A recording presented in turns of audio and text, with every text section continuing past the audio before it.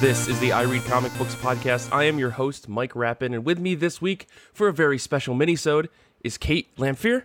Hi. And Liz and Jimmy Reed. Hello. Thank you guys for joining us this week on the show. I'm very excited to talk to you. You guys are comic book creators. Could you tell us a little bit about yourselves? Yeah, so we go by the artist name Cuddles and Rage, and we've been making comics for around 10 years.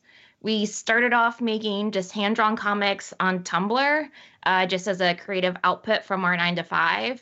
And then somehow that grew into going to indie comic shows, and then magically grew into not only drawing comics, but then sculpting them and turning them into dioramas, which is kind of our crazy thing that we do.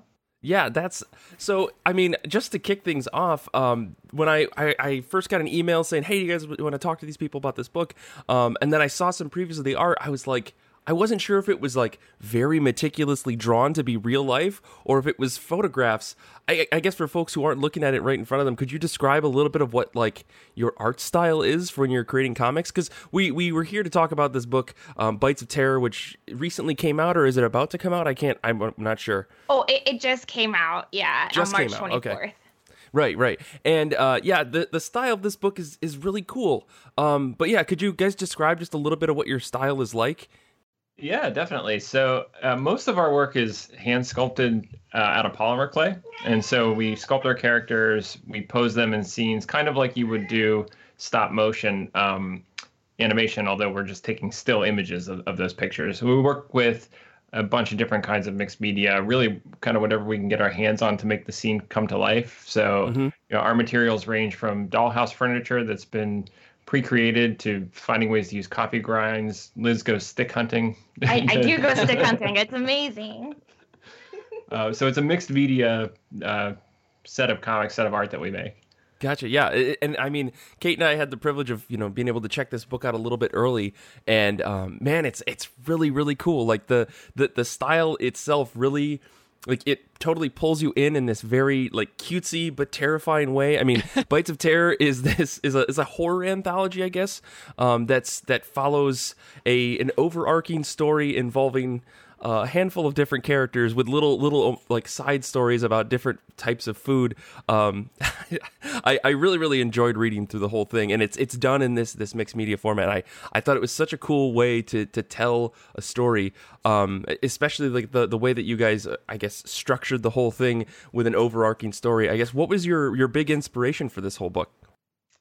I think it's just our love of horror and horror anthologies in general. I mean, even though, like with Bites of Terror, it's definitely more weird than scary.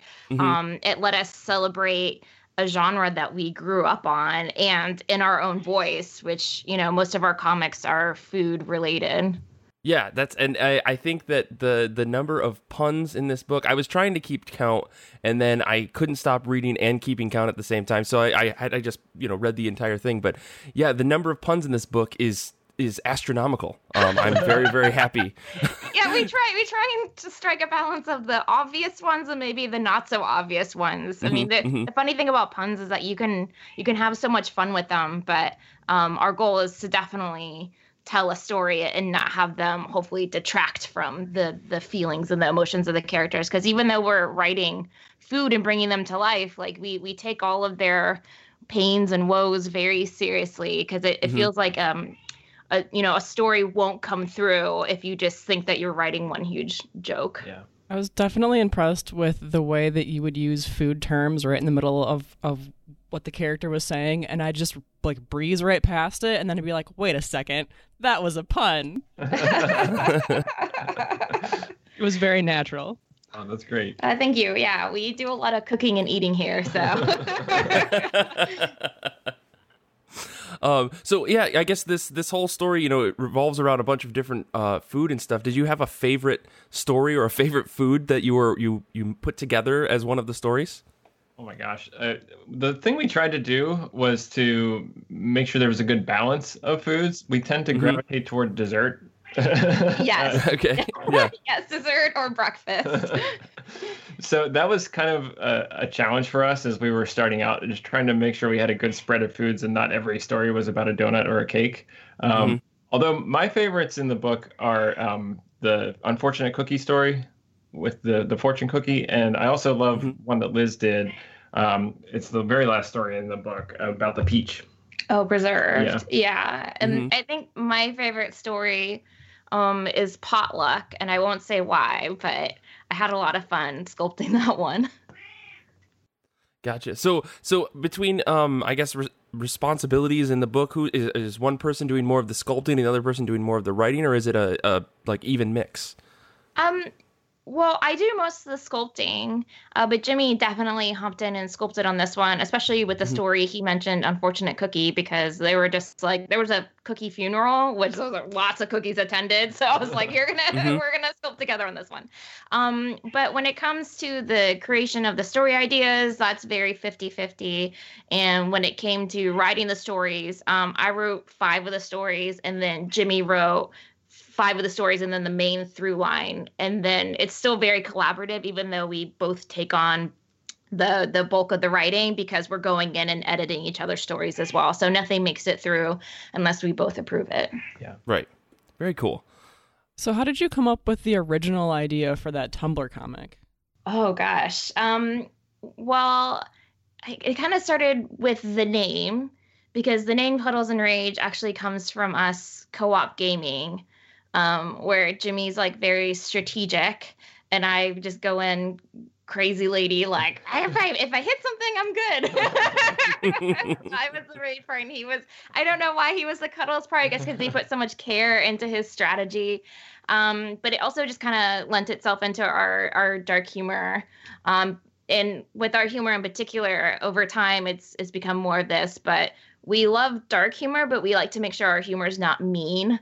So it just kind of fits in with the whole Cuddles and Rage idea that just kind of started on a whim. Yeah, we love that idea of something salty and something sweet together, of combining two things that maybe don't normally mix, that when you put them together, you get something different out of it.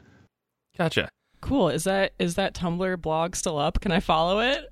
Yeah, it's still up. You can follow it. And then there are some comics that we don't post on our actual website that are still on Tumblr. So you can see like the dark side of Cuddles and Rage before we became a little sweeter. It was very hardcore horror at the start, but sometimes without any rhyme or reason, which I still think is funny and great. Yeah, it was part of the process of finding our voice. I think when we started out, it was just about expressing something and trying to make our friends laugh. And as that started going, we started trying to make the stories more interesting to us, or kind of putting some heart behind it. And I think that's kind of how it evolved. Yeah. And we're huge movie buffs. And so for us, through our film club or just through watching movies together, once we started writing our own stories, we would dissect the stories that we were watching or consuming. And I think that's helped us grow as storytellers. Hopefully you can see that when you go through the blog early, like 2008, 2009. All right. So do you guys have any background with like being trained to sculpt or write or draw or anything? Like, what is your education background? We both went to school for video-related things, so my concentration was in digital video. Yeah, mine was also in digital video, but in like documentary filmmaking. That's why I loved your last episode so much. I was like, oh, another documentary I can check out. Cool.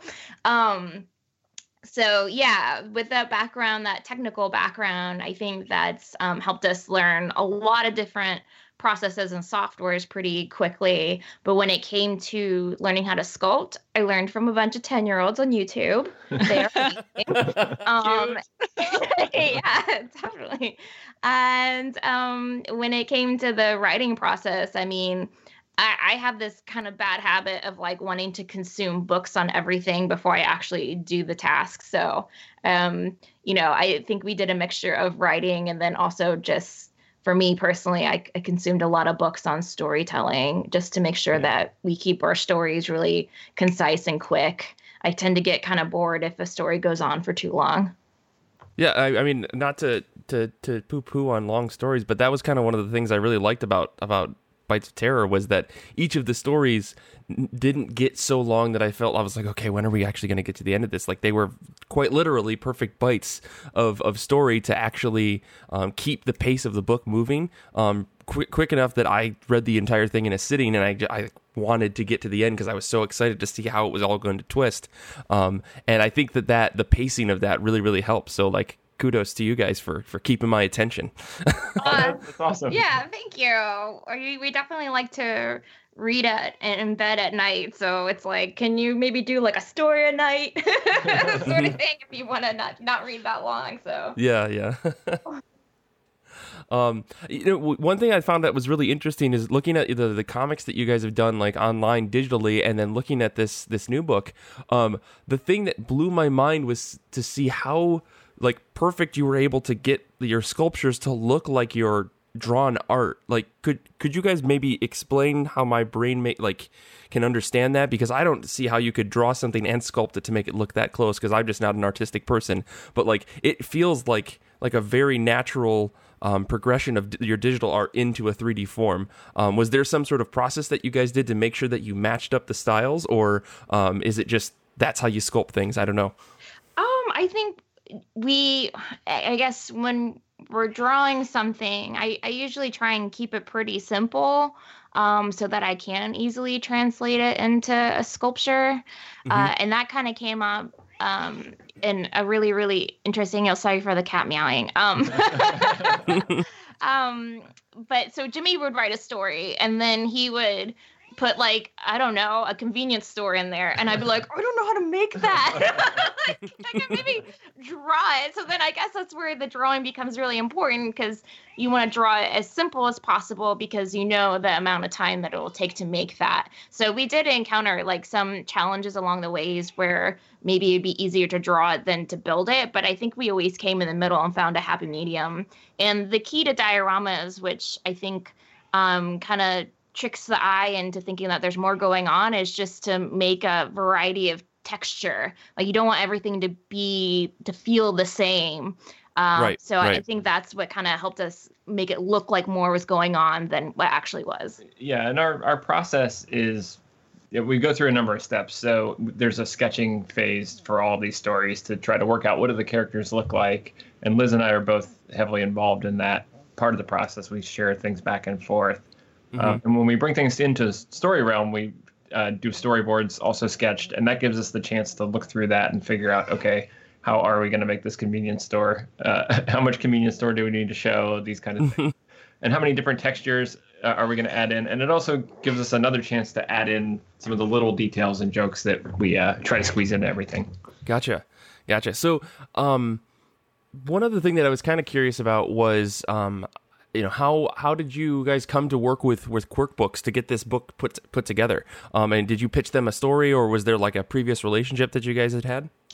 Previous relationship for sure. Our editor Rick was somebody that we've just met on the indie comics circuit for like 6 years. And when he first met us, he was like, "Oh, you should make a book with my publisher Quirk. That'd be great." And we're like, "Oh, that sounds amazing." But at the time, we had just gotten into making picture books.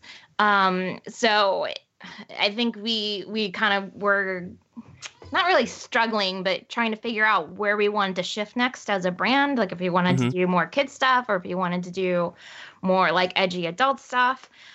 So our next, when we saw him, we had made like 2 picture books, and then we kind of had a little powwow, and we're like, we love doing picture books, but we want to do something that's like really weird and kind of dark.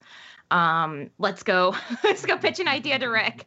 And Bites of Terror just seemed like the perfect idea to pitch to him, because I think right at that time, Comic-Con had just announced that Creepshow was coming back, and all these horror anthologies were coming back into the TV side of it.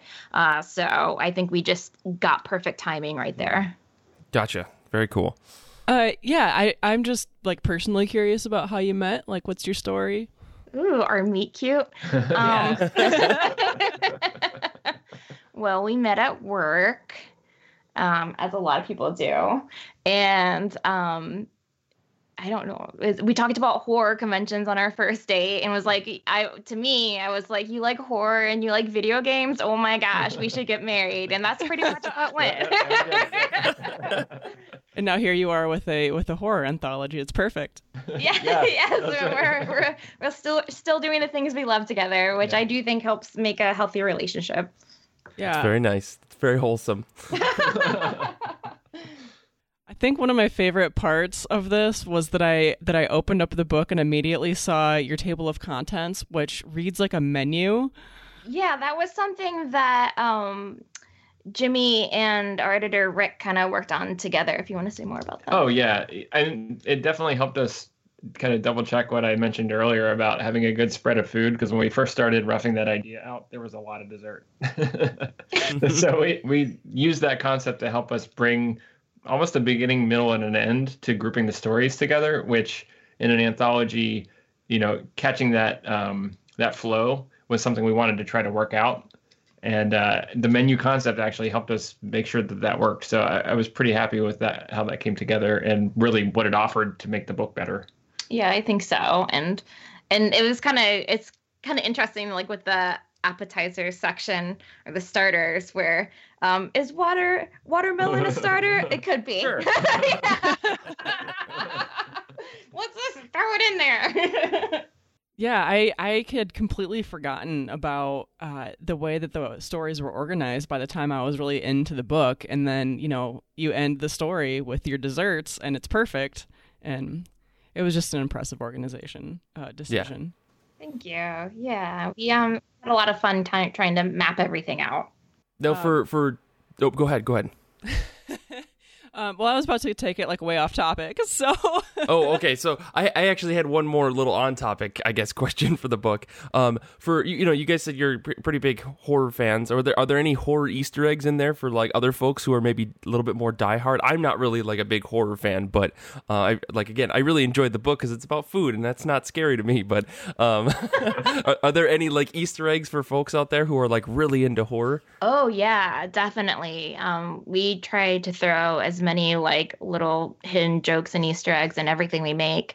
So there are like little nods to directors, or there's definitely a major nod in Pizza Party Massacre to Slumber Party Massacre. So in everything that we create, we either try and have like a nod to horror, or even within there like a nod to food. Like I don't know if anybody's caught on yet that Goffrey and potluck, that's actually like a type of waffle that's like that I need to make. It's like supposed to be like the world's tastiest type of waffle. So when I was looking that up, I was like, oh, that feels like a name. That could be like Goffrey, whatever. Yeah, see, I'm uncultured. I just thought that was a cool name. Yeah. He kind of runs with that dark crowd. Yeah, it all kind of goes together. Yeah, so you said that you worked on the indie comics scene, I guess. So do you read a lot of comics too? Oh yeah, we do.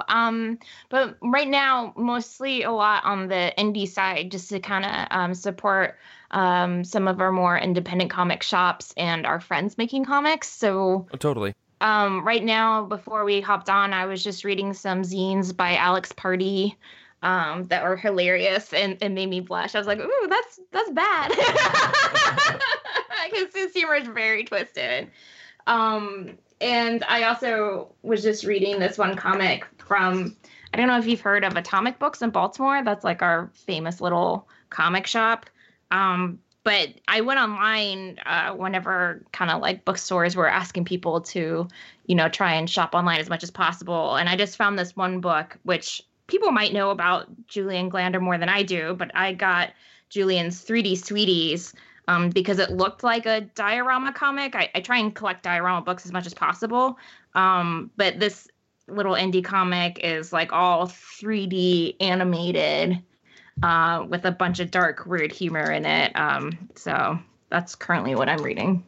Yeah, and right now, at this time of year, we would just have come back from MoCA in New York typically. And that's usually where we're picking up a giant bundle of indie comics, just walking around there and getting our hands on whatever we can. Yeah, and we pretty much shop with, that looks weird, I'll buy it. Yeah.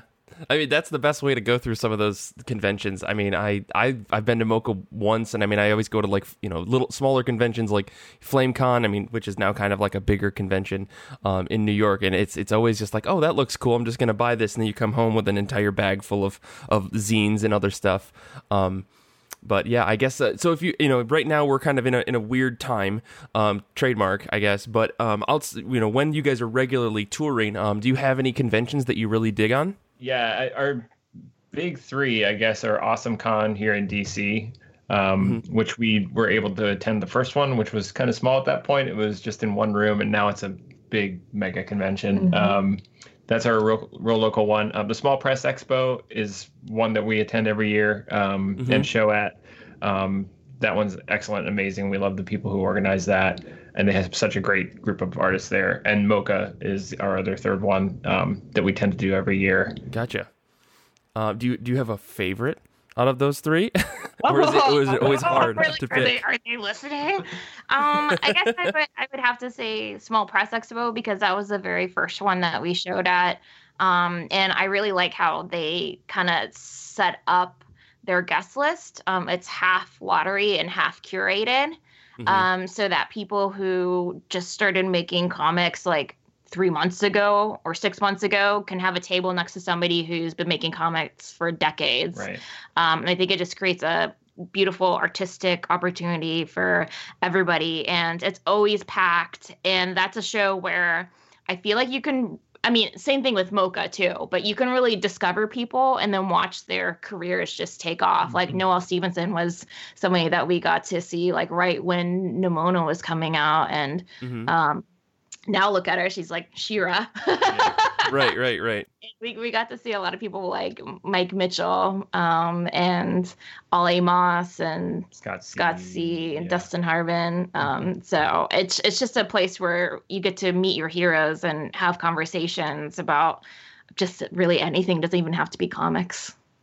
Yeah, I definitely dig on like those conventions for that same reason too, mostly because like everybody at these like SPX and MoCA and all that other stuff, everyone's so approachable because it doesn't feel like there's this big huge like spotlight, I guess, on them like you get at some bigger conventions where there's like a bodyguard and a huge line that wraps around. Because there are people who are, I guess, like bigger names in the indie scene, but it never feels like that they're someone that's like a celebrity by any means. They just feel like a regular person, which is always great to just, say, hey, I really like this thing. And they're like, oh, thank you so much. And then they start crying and then you're crying and like everyone's having a good time. Like, at least that's what I've always found. Maybe that's just me. I don't all know. the time. No, we've actually had some interesting experiences. We had somebody serenade us all of a sudden. We're like, oh this is what we're doing now. Very cool. I got like with music. Yeah, you got sketched.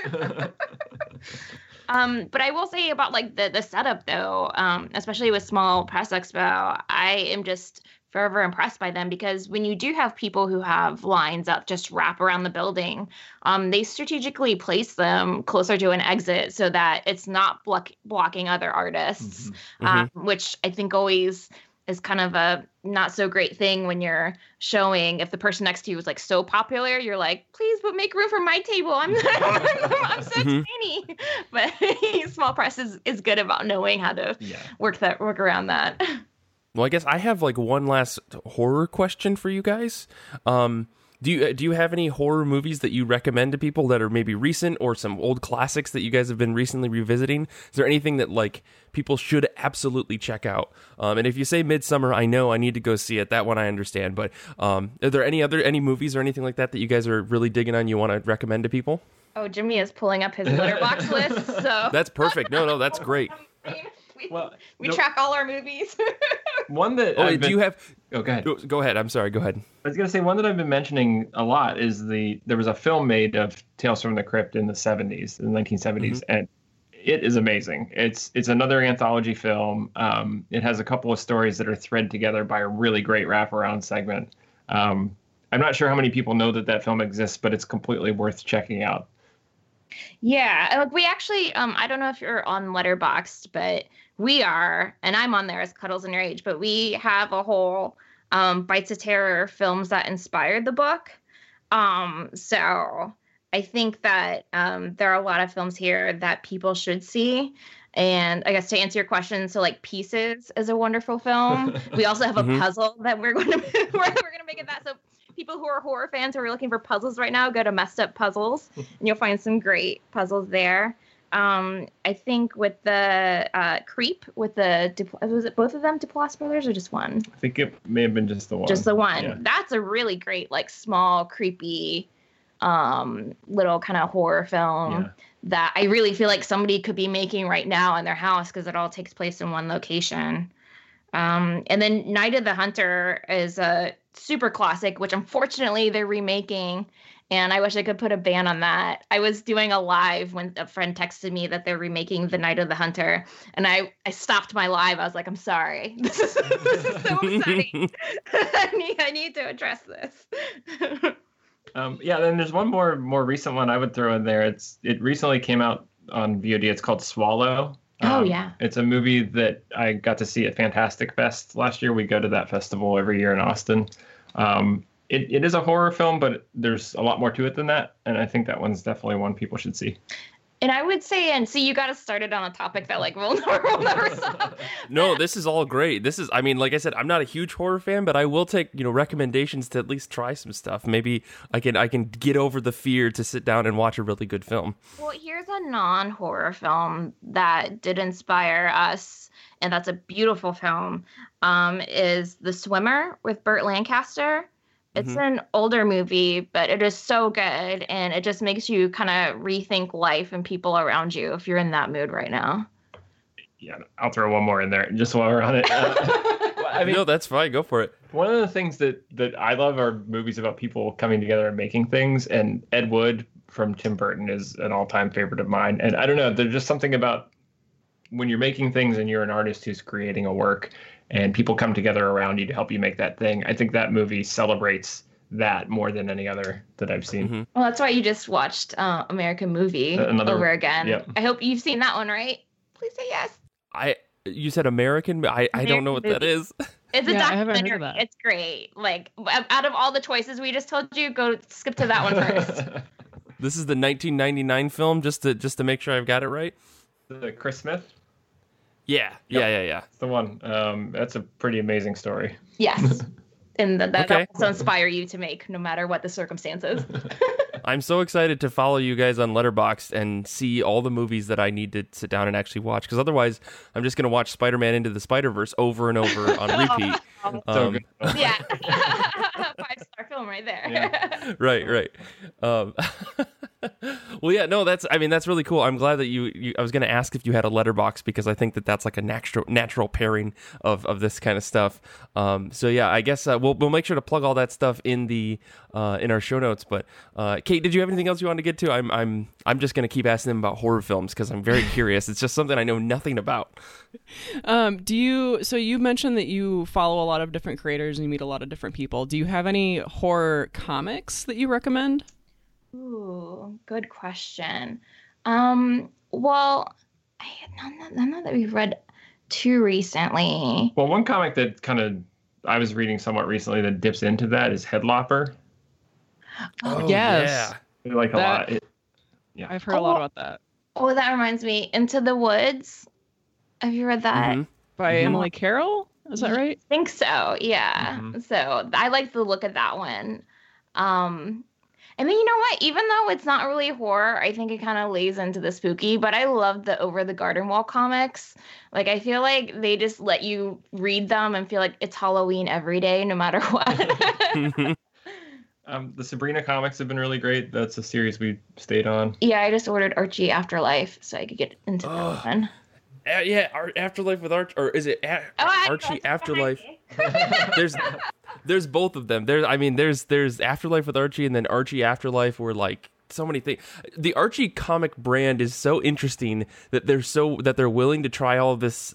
I want to say like off-brand kind of stuff, right? Because when you think of Archie, it's so wholesome, and it's just like, oh, don't worry, I'm gonna knock something down and get the girl at the end of the day. But instead, it's like, no, and then we're gonna do a story about witches who summon like the devil and actually are killing people and sacrificing goats and all this other stuff. And it's all under the same umbrella brand, using the same characters. I think it's like such a bold choice for them, and it super works because I'm totally sucked into all of it now. Yes, and I have it. Afterlife with Archie is when I'm going to start reading. But you're kind of right. Like, do they just use Sabrina though to bring in everything spooky? Because it depends. It depends on the story, because like there's also the Jughead, the werewolf or something. He becomes like a Wendigo or something. Oh. And like I don't think Sabrina's involved in that at all. I think he just accidentally becomes a Wendigo. That seems appropriate. As you do. Yeah, that would be what Jughead does. But again, it's like, I don't know what your background is in terms of like reading Archie comics and stuff, but at the same time, even when I went into books like Afterlife with Archie, I picked up everything within the first couple of pages, knowing nothing about Archie.